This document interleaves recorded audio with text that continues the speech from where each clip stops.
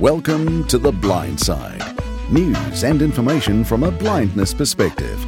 Here's Jonathan Mosen. Who is back in the studio again. It's cool to be able to record when you're out and about, travelling around the place. But it's nice to be back in New Zealand with friends and family on solid ground once again. Well, maybe not. Maybe not solid ground. And actually, that's what we're going to be talking about on the Blindside podcast this week. Firstly, I do want to send a very heartfelt and sincere thanks to so many people who have been in touch this week by email, by Twitter message or Twitter mention and Facebook and all those other mechanisms that we have at our disposal asking how we're doing. People know that Wellington was affected by the 7.8 magnitude quake that struck just after midnight on a Monday morning.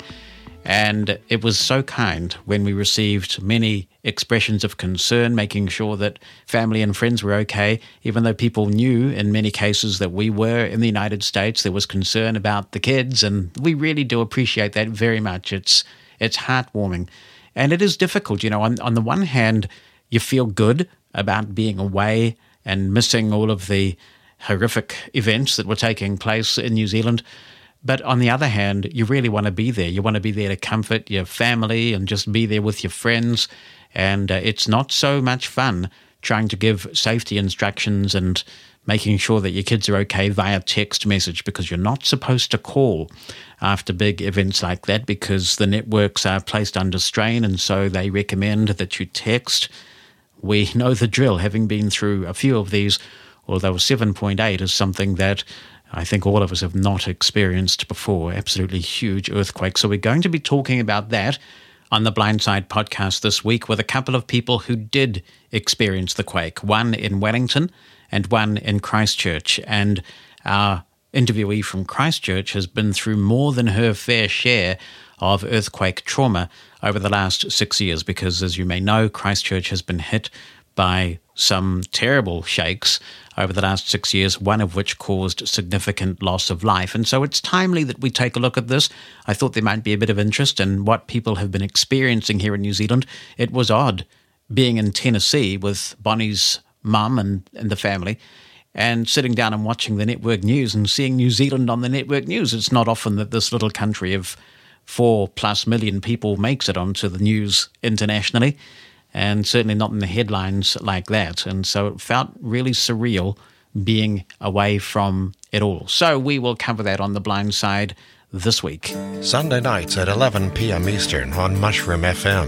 It's a time to relax.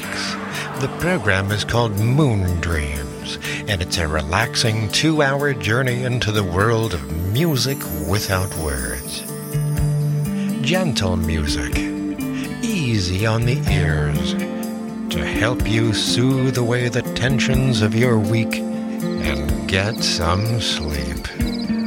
Moon Dreams, Sunday nights at 11 on Mushroom FM. I have a fascination with the way that breaking news is reported, and having worked in commercial radio during high-pressure situations, I know how much it takes for you to just keep your cool and keep going when there is a big news story. Probably the biggest one for me when I was working in commercial radio full-time was the outbreak of the first Iraq War.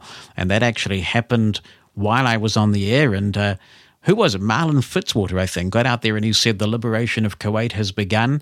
And then, of course, there were those amazing reports coming through from John Holloman and Bernard Shaw in Baghdad when the bombardment began. That was quite something, having to make that announcement to people who you knew you were breaking a significant news story to.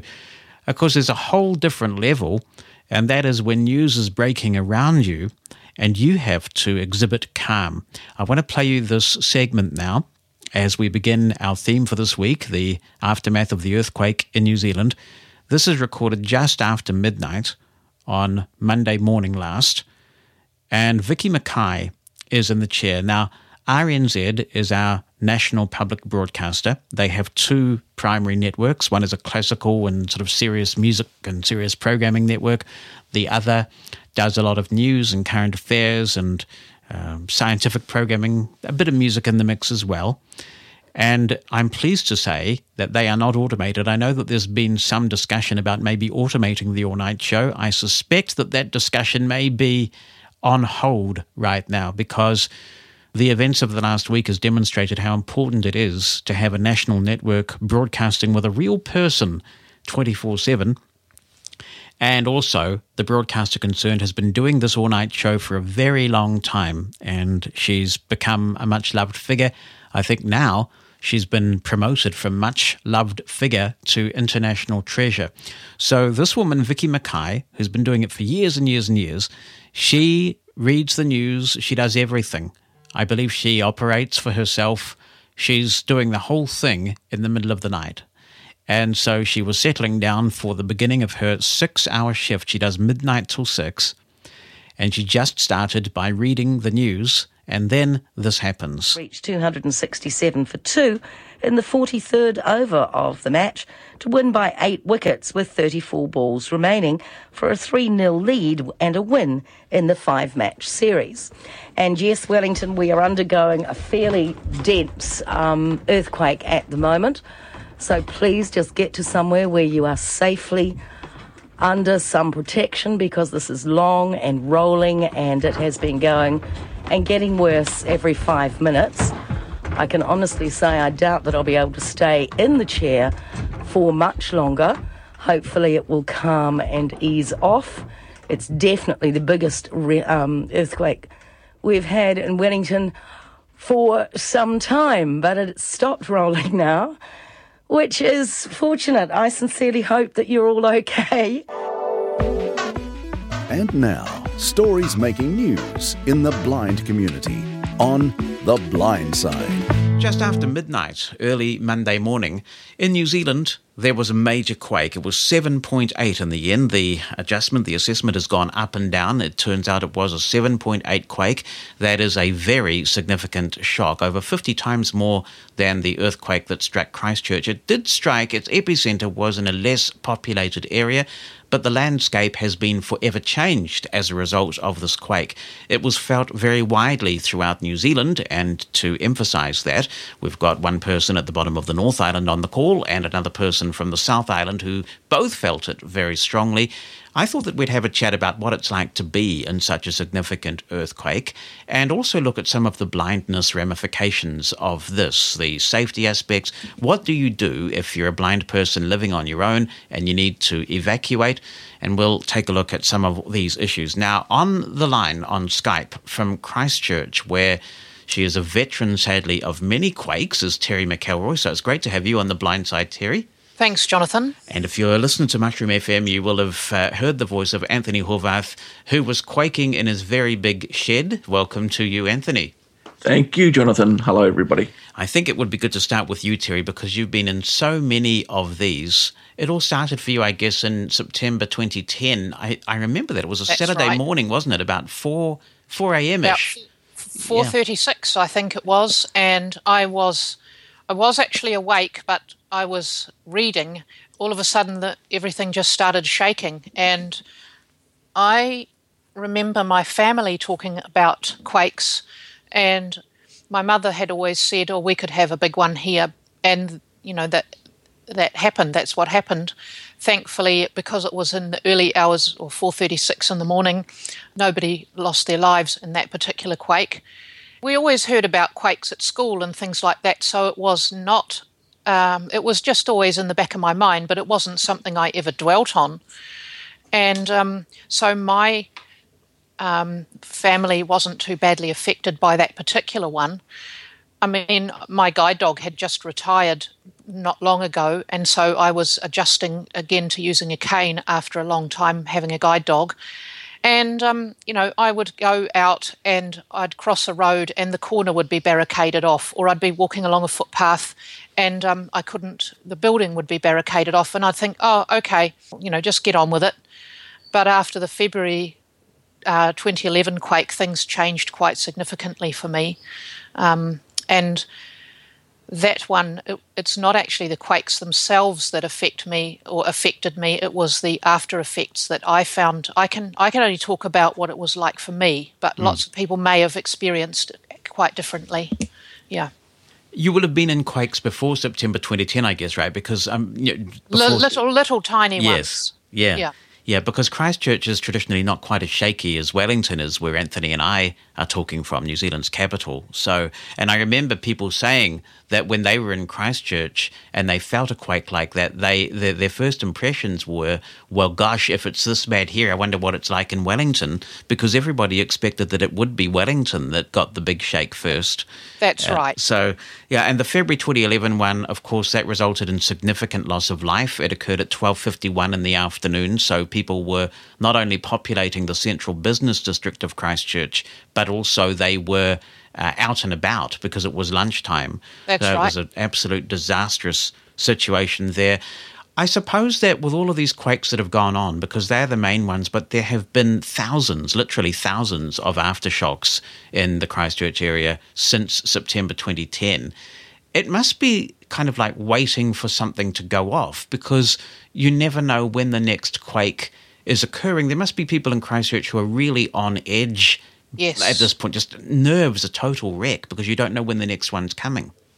You don't know when the next one's coming, and if you haven't had one for quite a while, you can just maybe be outside doing something, and all of a sudden everything starts, you just get this jolt, and then you get this adrenaline rush. And for some people, it is really there's been a lot of higher proportion of people having counselling and, things like that because of the quakes. Yes, yeah. Domestic violence is on the up. There are all sorts of issues relating to it taking forever to process claims when your house is damaged. Yep. You think you've just recovered from one bit of damage and then your house is damaged again. It's a very difficult situation. What I'm curious about also, and I know that there was somebody in Christchurch who was chronicling the quakes in terms of their quality, because not all earthquakes are created equal or feel the same. I understand you can get different kind of, shall we say, textures of earthquakes. You can. Some of them are more of a swaying movement, a bit like being on a boat, so things go up and down.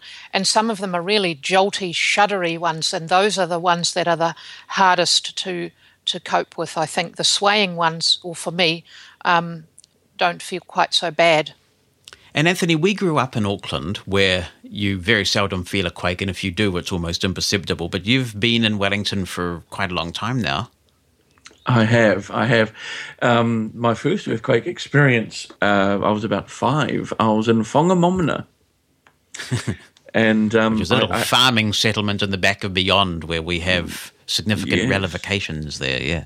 Yeah, so that was my first earthquake experience. I happened to be in the bathroom, believe it or not, and it felt like it was shaking, and the house felt on a tilt. I remember feeling like I was on a slope, an interesting feeling. But since I've moved to Wellington back in January of 2003, I've felt many earthquakes of 4s and 5s.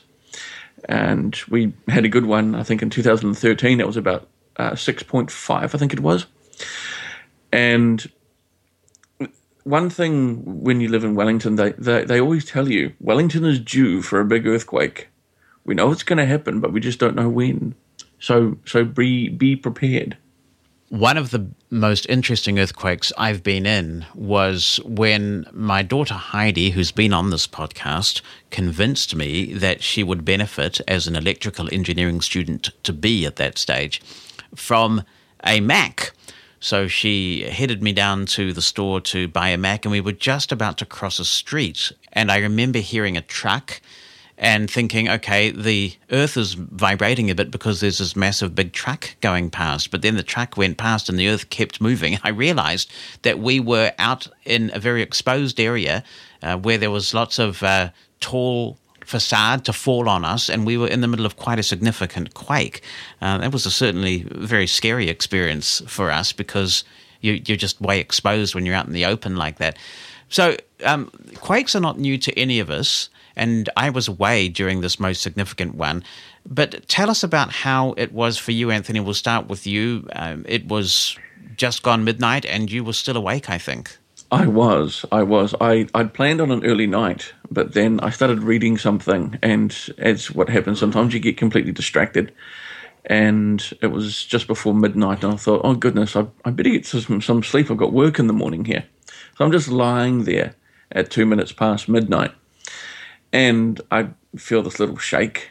I was like, oh, here we go, just a little earthquake, as you do, just something tiny. It'll go away. And then it just kept going, and as it kept going, it got stronger and stronger. And my first thought was, okay, is this the big earthquake that everybody's been telling us that Wellington's going to get? And it just kept going, and the house was shaking, it was moving, and I just, because where I am, my place is very small, I don't really have anywhere I can go. I don't have a table I can go under or anything like that, and of course I'm certainly not going to stand in the doorway. So I basically just hunkered down in the bed with the pillows over my head and that kind of thing, because that was actually the safest thing for me to do at that point.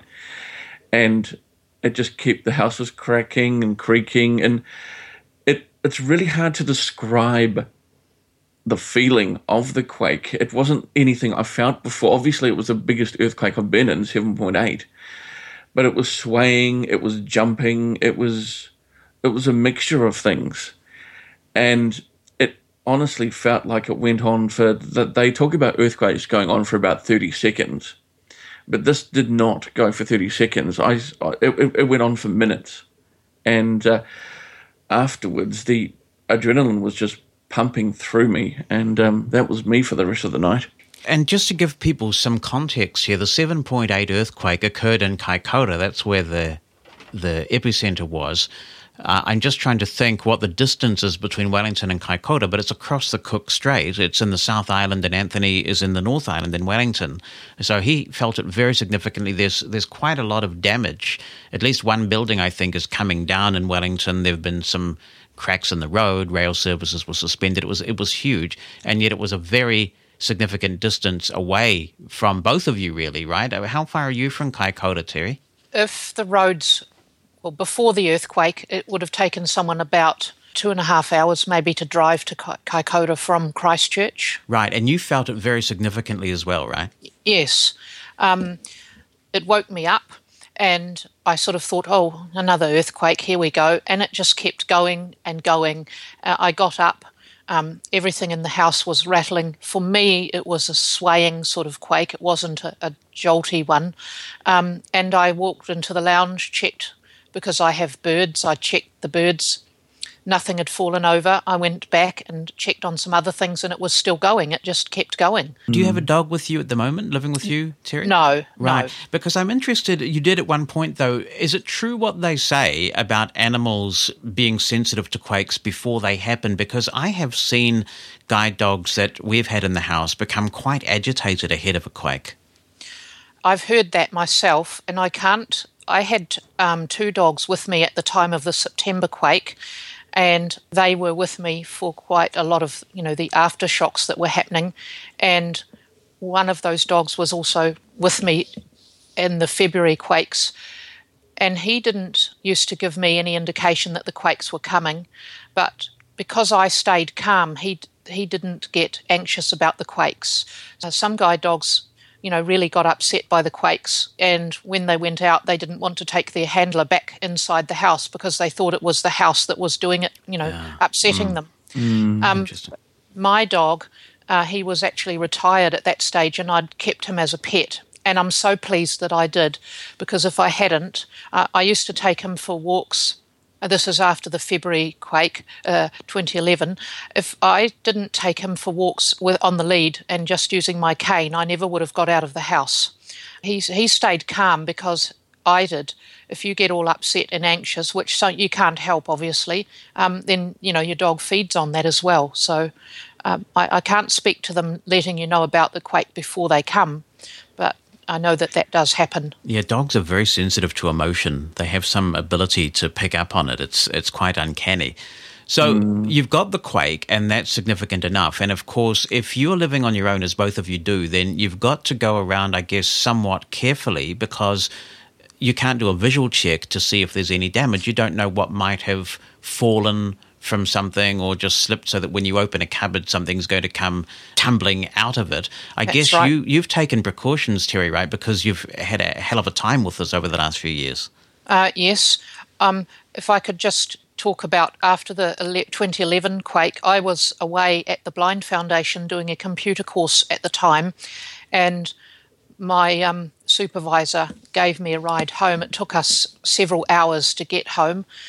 Luckily, he came into the house with me. It was difficult to get up the driveway because there was liquefaction, which is this stuff that comes out of the ground. So it's liquid essentially, right? Because there will be people who have never heard of liquefaction before. I think it's actually the wrong term for it, but I can't remember what they like. Everybody just calls it liquefaction, so that's what I'll call it too. Yeah. It is wet and it's sandy, sort of, but it's quite.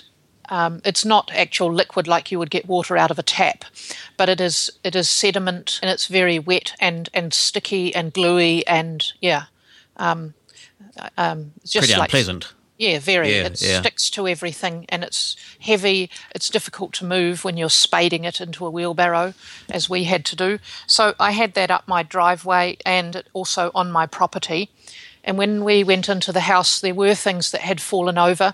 A cupboard door had come open and glass had, things had fallen onto the kitchen floor and broken.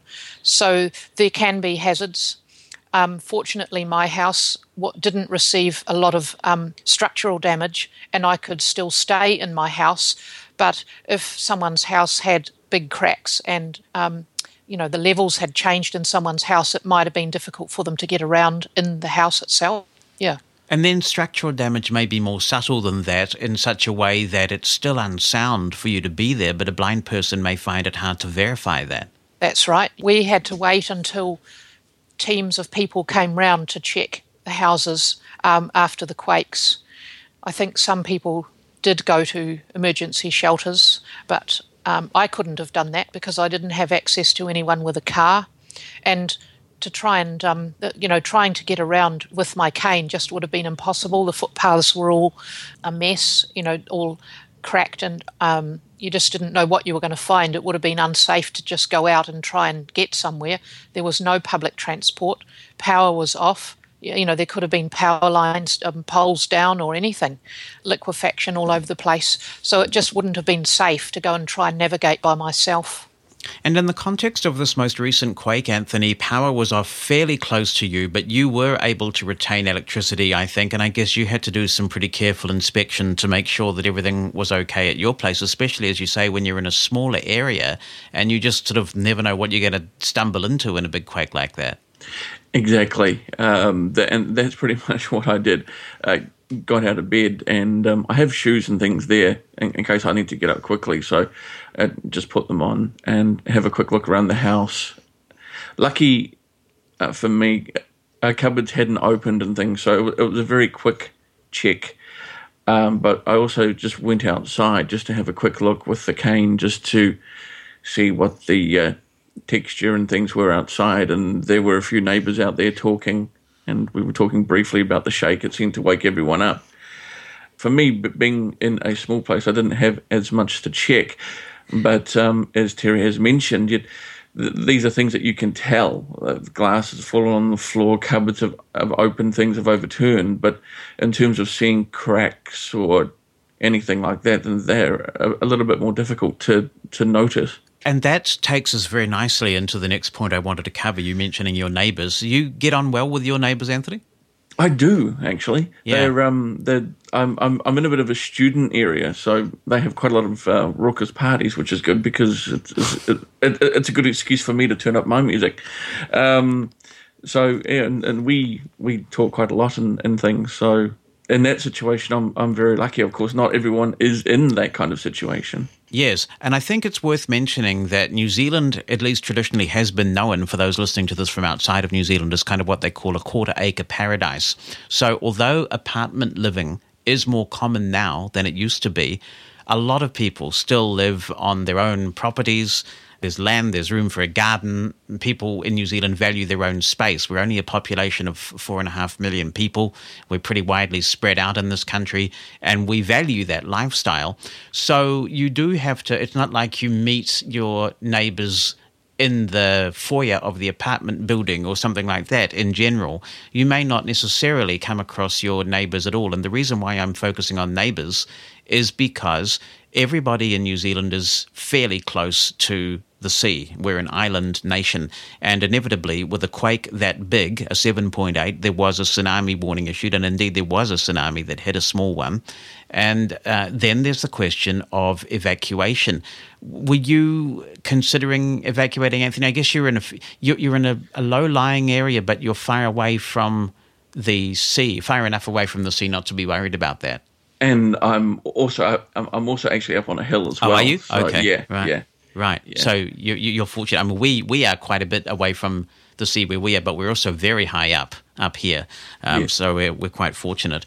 But then there is the question, if you need to evacuate for some reason, what do you do? Because I don't believe that civil defence in New Zealand has any kind of... Do they maintain a list, do you know, Teri, of people who may be vulnerable in a situation like that? Because I don't think people can truly appreciate this until they've been through a natural disaster. Maybe there'll be people listening from places like Florida where they have hurricanes and things like that, where you know how even if you're the most independent, self-supporting blind person, Mother Nature has a habit of kind of humbling you. And when it comes to things like evacuations, you really are dependent on other people to get you out of a situation like that. I'm not aware of any such list. There may be, but I'm not aware of it. And in a case like that, when one of the teams coming, or the men coming round to check, he did ask the question whether I should be evacuated. And I said, well, no, because my family lives reasonably close. And by that time, we'd worked out that it was safe enough I could get round to my mother's if I had to. And she was coming around to me because we had to go out and get water. But in a case like that, you just have to wait until someone can come, because my neighbours, we have a neighbourhood watch or neighbourhood support group in the street. So we do all know each other, but they're all elderly. They wouldn't be able to drive in a situation like that. And so you just have to wait until someone can come round and get you, unless you're able to contact someone by phone, which may or may not be possible. You just have to wait. Yes, I guess we should give a shout out to all the hams. You know, I know that radio ham operating is kind of on the decline now with all of the other technologies that are out there. But especially in the 2011 quake, when a lot of things were down, phone lines were not working, cellular service, even if it is working, and of course it depends on power, it will run on battery backup for a while, but even then it's very easily congested when everybody's trying to use it. So you have a situation where a lot of traditional support services are not going to work, but the radio signals continue to travel. And so even if you have to resort to a battery-operated ham radio rig, you can do a lot to communicate and assist with the search and rescue effort, and they played a big part, particularly in the 2011 quake. One of the things that also interests me about the New Zealand situation, New Zealand is fairly vulnerable. We've got a lot of dormant volcanoes. That doesn't mean that they're never going to erupt again. They're just sort of dormant at the moment, and every so often we have a couple of volcanoes that show a little bit of a sign of life.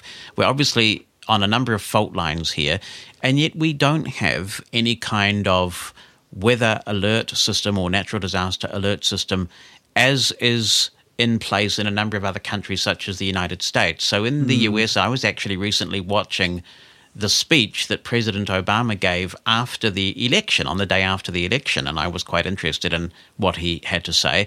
I was sitting there with Bonnie's mum and Bonnie in Tennessee, right in the middle of President Obama's address.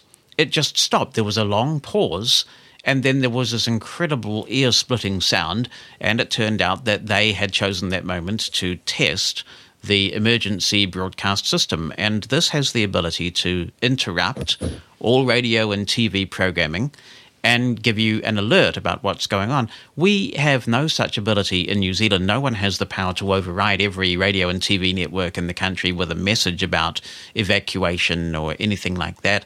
And I think particularly in a blindness context, that is quite a concern, because getting information to people in a timely manner is critical. What steps have you taken, Teri? You must have some sort of emergency kit that you keep maintained, and I guess that it's a lesson for all of us that everybody should have some sort of emergency kit that they keep maintained. That's right. We were always taught at school when we did natural disasters, we were sort of taught about that, and then I went to what was then called Homai College, and we took part in St John First Aid as one of our activities in the evening. We went out and took part in a local group for that, and they covered civil defence. In the telephone book, there was a list of things that you should have in your kit, and so it was always in the back of my mind. There were more recently, pre-Quake, there were more, they used to broadcast ads on the radio advising people to be prepared for a civil emergency. There are websites also that detail what you should have, and one list tells you what you should have if you are stuck in your home, and another list for if you have to evacuate. I like to have, they advise if having 3 days of water and food, and I think it's, if you've got a disability, you should have more than that, because you don't know how long it's going to take someone to get to you. And there's little things you can do, like if the power's off, obviously, then you use things in your fridge first, because they're not going to stay refrigerated. Find some sort of method of heating water that you feel comfortable using, whether it's a little gas stove or a solid fuel stove, and don't just wait until the emergency happens to learn how to use it. Have practice sessions before, and possibly store things in different places in your house, because you don't know, depending on what the disaster or emergency is that happens, can you get to the wherever your kit is. You might not be able to get to a particular part of your house. So there's little things like that you can do. Have a bag ready that you can just pick up and go, and don't forget your guide dogs. Things like storing water, have food for yourself and water for yourself and your guide dog. And obviously you can replace those things, put it in your diary or something to regularly replace those and refresh them if they need it. Yes, so if you have an iPhone or a smart device of some kind, you could put a recurring reminder in that pops up every 3 months or whenever it is that you need to do what you have to do. That's right. What about you, Anthony? Are you taking any steps to make sure that you have some sort of kit in the event that you really do lose a lot of power and other functionality? Yeah, I have things like water and spare batteries, and there's tin food and can openers, that kind of thing. A quick change of clothes, that kind of stuff. If I do have to leave all of a sudden. Somebody mentioned one of those wind-up radios on the Roger Group, and we'll come back to the Roger Group in a minute, but those wind-up radios are pretty cool, because then they kind of work indefinitely as long as you're willing to crank the handle. They're great as long as the dynamo doesn't break. Right. Like mine did. But they also have solar panel on them, and so there's, if you can't plug it into the power and you run out of batteries, then there are other ways to make it go, because, assuming it's a sunny day, you can charge the solar panel, the solar battery, and use it that way. Yeah, they have those kind of bags, I think, now that you can buy from, I know you can buy these bags from the Wellington Regional Council that are waterproof bags, and they have like first aid kits and things in them, and they have the a solar-powered radio sort of built into the bag as well. That's pretty nifty. One of the cool things that's happened over the last few years in New Zealand is that the government has decided that since New Zealand is quite geographically isolated, we can take advantage of many of the elements of the new economy by having really good internet infrastructure. And having just come back from the United States, it's absolutely flipped. I mean, I remember going to the United States and being so happy about being on really cool internet. In general, we're just so lucky here now. The internet is incredible here. But one of the downsides of that is that everybody who wants it is being given free access to fibre right up to their houses. And that means that the old copper telephone network, which used to be incredibly resilient, I mean, it would hold up in the most extraordinary of emergencies, and it wouldn't use regular electric power that you would plug into, and it would often keep going. People are less and less having access to that now, and it means that if your fibre goes down, you're also losing phone service, because so much phone service is now based on VoIP, on voice over internet protocol. Have you guys given some thought to that in the context of summoning up help in an emergency? I still have copper for my my phone did work during when the power was off, and I haven't got any plans to change that at the moment. Yeah, and like you, Jonathan, I'm VoIP as well, so there goes the phone. Yes. Because the cell phone networks, as you said, if they get really congested, it can be hard to contact people. So I'm not quite sure what I would do in that situation. Yeah, in my emergency kit, we have a 20,000 milliamp battery, which will power cell phones and iPads for quite a long time. It's one of the anchor ones, and that's really important to us to have that, so that hopefully we can. It is also important to emphasize that in a case of congestion, a text message may get through where a phone call will not, and so authorities do encourage you to text and not call. Also, there are now universal power supply devices specifically designed for New Zealand's fibre technology, where you can buy it and you're ONT, the, what does that stand for? An optical network terminal. The optical network terminal plugs into this power supply, and it will continue to power things for at least a little while. That will hopefully give you enough time to summon some assistance. You might get a couple of hours out of it, depending on what other devices that you turn off. And I'm sorry, Anthony, you were going to say something else. Oh, no, I was just going to say, in that instance, I made use of social media like Facebook, for example. Yes, so Facebook activated its safety feature where people can mark themselves as safe in the event of this quake, and there were, I think, a couple of deaths, sadly, as a result. One very tragic situation was that they managed to rescue a 100-year-old woman from a homestead, I think, in the Kaikoura area, and her son was not rescued. He sadly lost his life. So it's terribly sad and ironic that a 100-year-old woman managed to escape the quake and her son did not. I want to talk about social media because it plays a big part in this in a range of ways. The first thing I want to talk about is Twitter, because there is a hashtag in New Zealand. Whenever there's a little shake or a big shake, everybody knows to go and check that hashtag out. Number EQNZ. Yep. I think a number of these things that we'll talk about in the context of social media, apart from information, which is important, and you do have a number of organisations such as Civil Defence here in New Zealand. In Wellington, we have a Wellington Emergency Management Office. In Christchurch, of course, they've got a very fine-tuned earthquake response operation who also tweet. So you get information there, but also it's just sort of support, I think. It's real-world journalism. You know, everybody becomes a journalist and they can report on how things are for them, but it's also just not feeling like you're going through the scary experience on your own.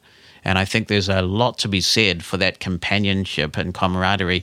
Even if you use another Twitter app on a regular basis, and at the moment I'm using Twitterific on my iPhone, and I find that very good, I always keep the standard Twitter app on my iPhone for emergencies like this. And the reason why I do that is that, to the best of my knowledge, it is the only app, I know that Tweetings can't do it and Twitterific can't do it anyway, where on your smartphone you can elect to have all tweets from a specific account pushed to you. And we have the Civil Defence operation in New Zealand, again, the Wellington Emergency Management Office. They're very selective about what they tweet from their main accounts. And so when they tweet, I know that it's something I should read, and I have them enabled with push notifications from the standard default Twitter for iPhone app. So whenever someone tweets from those accounts, it just comes through as a push notification, and I get it instantly. And actually, that is how we found out that the quake had hit. It was just 5 a.m. Central, where we were in Tennessee, and we got the notification to say that a significant Quake had hit and we were able to, text our kids and make sure everything was okay back there and do those things. So having the Twitter app is a really good thing. I don't know if you guys do that, but I find it incredibly useful. I do. I make use of that all the time. It's very, very handy. Just straight to the phone, you get the push notifications.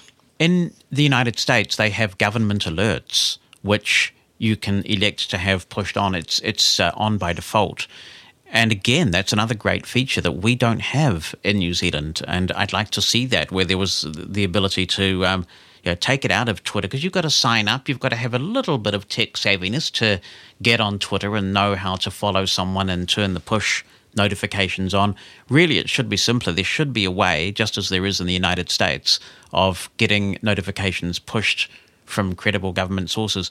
You probably have also both found that you've got to be a little bit careful, because there's a lot of misinformation and confusion initially after a big quake like that. That's correct, there is. And listening to the radio is usually a good way as well of getting information if you've got that available.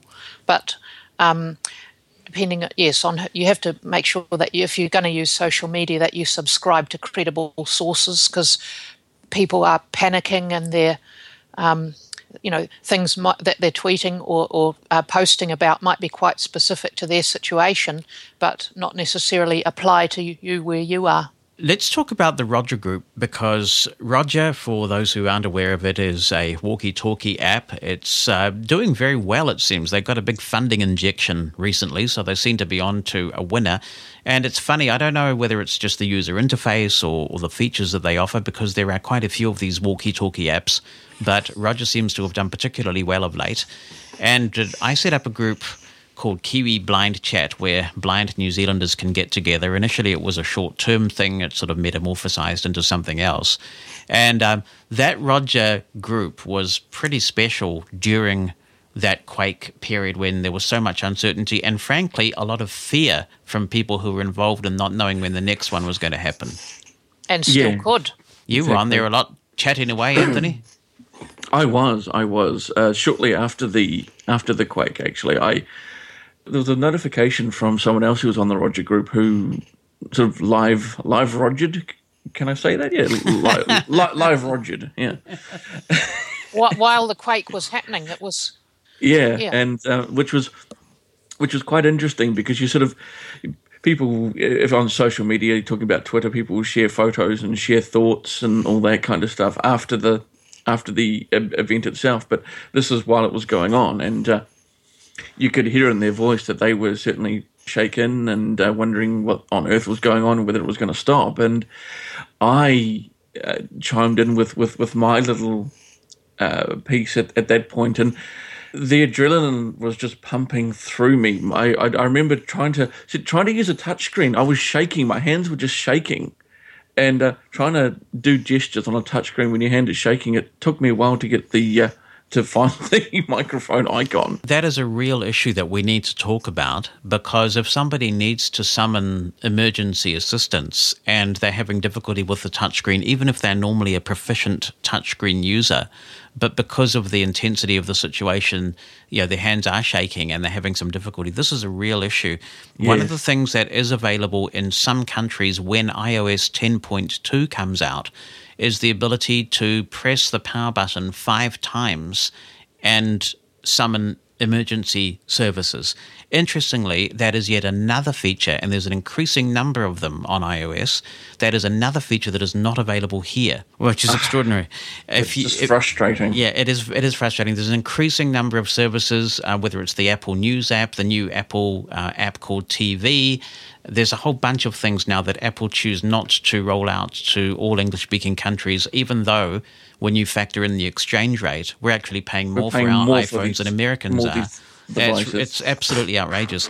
But the Apple Watch also has a feature which allows you to hold down the power button and summon emergency services. I believe that does work here. I've not actually gone all the way through to make a call, but it certainly pops up and says, calling emergency services in 5 seconds or whatever, and presumably if we hung on, it would make the call to emergency services. So, and Siri may not always be an option, because if your internet has gone down, whether it be through your local provider or through your cellular network, both could have gone down. You're not going to be able to make a call. Yeah, you're not going to be able to make a call through Siri. So it's important to think about that and to possibly add some contacts that you might like to call in an emergency to your favorites.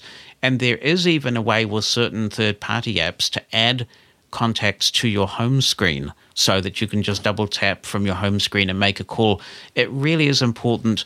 People might think this is just totally over the top, but you won't think that when you're in an emergency and you wished you'd done it. Exactly. That's right. It's always about planning for the future. There's this, for example, at the moment, they're talking about a 30% chance of another earthquake in the next 30 days between 7 and 7.8. And some people say, well, that means that there's a 70% chance that we're not going to get one. So yeah, but that's much higher than the chance they gave Donald Trump of becoming president. Exactly. I think it's easy just ask Hillary Clinton. You can't just take these things for granted. You need to be prepared. You need to have things in place. They need to be taken seriously. Whether it's 30%, a 30% chance or a 99% chance, it doesn't matter. It's easy to be complacent and you think, oh, it'll never happen to us. And then one day it does. And I just would encourage people to be prepared. It's the old Girl Guide and Scout motto. Even if you think it'll never happen to you, don't take the chance, because if it does, then you're ready. Exactly. You have been periodically, Teri, going through this hell for 6 years now. I mean, yes. It's 6 years. It's incredible. Do you ever think of moving to safer quarters and leaving Christchurch? People have asked me that before, and I think if I had to move out of my home and my home had been, structurally damaged to the point where it was unlivable and I couldn't get it repaired, I may have thought about that, and that may, if we get another big one, which, it's not beyond the realms of possibility, it's not something that I'm dwelling on, but, it's always there in the back of your mind, then I may have to make that choice. It's not something that I want to go through again, dealing with some of the issues, the after issues to do with repairs and the red tape you had to go through, and some of the attitudes of the people you had to deal with was not pleasant and very stressful.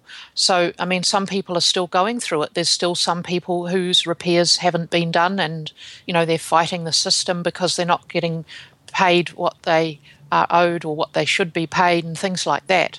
And so thankfully I didn't have to make that choice, but I may, who knows what's coming in the future. In terms of attitudes, did you ever get people who said to you, look, you're a blind person, you really shouldn't be on your own in Christchurch and it's not a wise thing for you to do?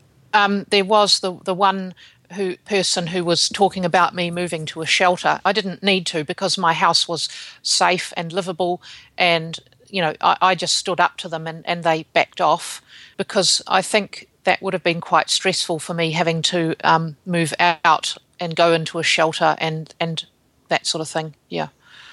What about you, Anthony? You've been in Wellington a long time, but nothing has come close to the quake that you felt last Monday. Does it make you feel any differently about Wellington? No, I love Wellington. The people are getting around. I'm certainly not planning on moving. I think it's given me a slight wake-up call in terms of just making sure that I've got things that I need, and just to sort of recheck the water supply and all that. So, for example, I rejigged the whole water supply thing yesterday, but I don't have any plans on moving. We are where we are, and it's going to shake at some point. It's just a matter of how severe, so we just need to be prepared. My thanks to Anthony Horvath and Teri Mcelroy for sharing their stories and coming on The Blind Side for this discussion. If you're interested in further personal recollections of the earthquake, if you listen to the Mosen Explosion on Mushroom FM, my show that is on between 2 and 6 p.m. Eastern US time on a Sunday afternoon, that's Monday mornings at the current time difference between 8 a.m. and midday in New Zealand, and on a Sunday night at 7 p.m. in the UK, you will know that we have a feature on there called The Banana Report. This is where my kids sometimes make an appearance, sometimes all 4 of them, sometimes 1 or 2 or 3 of them, and people say, why are they called the bananas? I called them that because there's a whole bunch of them, you see. And they all felt the earthquake, and we've got my 2 younger children, the 16-year-old and the 13-year-old, on the show this coming week for the Mosen explosion, and they talk about their experience of the earthquake further up the North Island, where it was still felt very severely. And my 16-year-old son got a bit of notoriety because he managed to video the quake on Snapchat, and that one went to all his followers and was received with a lot of interest. Incidentally, at the very moment that I've been producing this podcast on a Saturday afternoon here in New Zealand, there's an article that's come out quoting the Prime Minister of New Zealand, John Key, saying that a national alert system that will be cell phone based will be introduced. And I think this further strengthens a campaign that has been running in New Zealand about how essential it is that any blind person who wants one can have access to a smartphone that is truly accessible. Because now, if the smartphone is going to be the tool of choice for pushing emergency alerts in a timely manner to New Zealanders, blind people have to ensure that they're a part of that too. So a very interesting development this Saturday afternoon from Prime Minister John Key. So we'll leave it there for the blind side. If you have any thoughts yourself on disaster preparedness, if you've experienced something like this, it may not be an earthquake, it could be, but it could also be a hurricane or a tornado or some other natural disaster, and you want to share some suggestions and tips and experiences, remember that you can record an audio file. It could be an M4A file that you record on your smartphone, an email. It could be something you send on your computer, or you can just write it down if you prefer. However you want to get in touch, please feel free to do that. The email address is theblindside, all joined together, at mosen.org. That's theblindside@mosen.org. For all of the troubles that we've had this week, New Zealand is a beautiful, beautiful country with great people. I love this country, and I wouldn't want to be anywhere else. Have a great week. Thanks for listening to The Blind Side, a production of Mosen Consulting. On the web at mosen.org.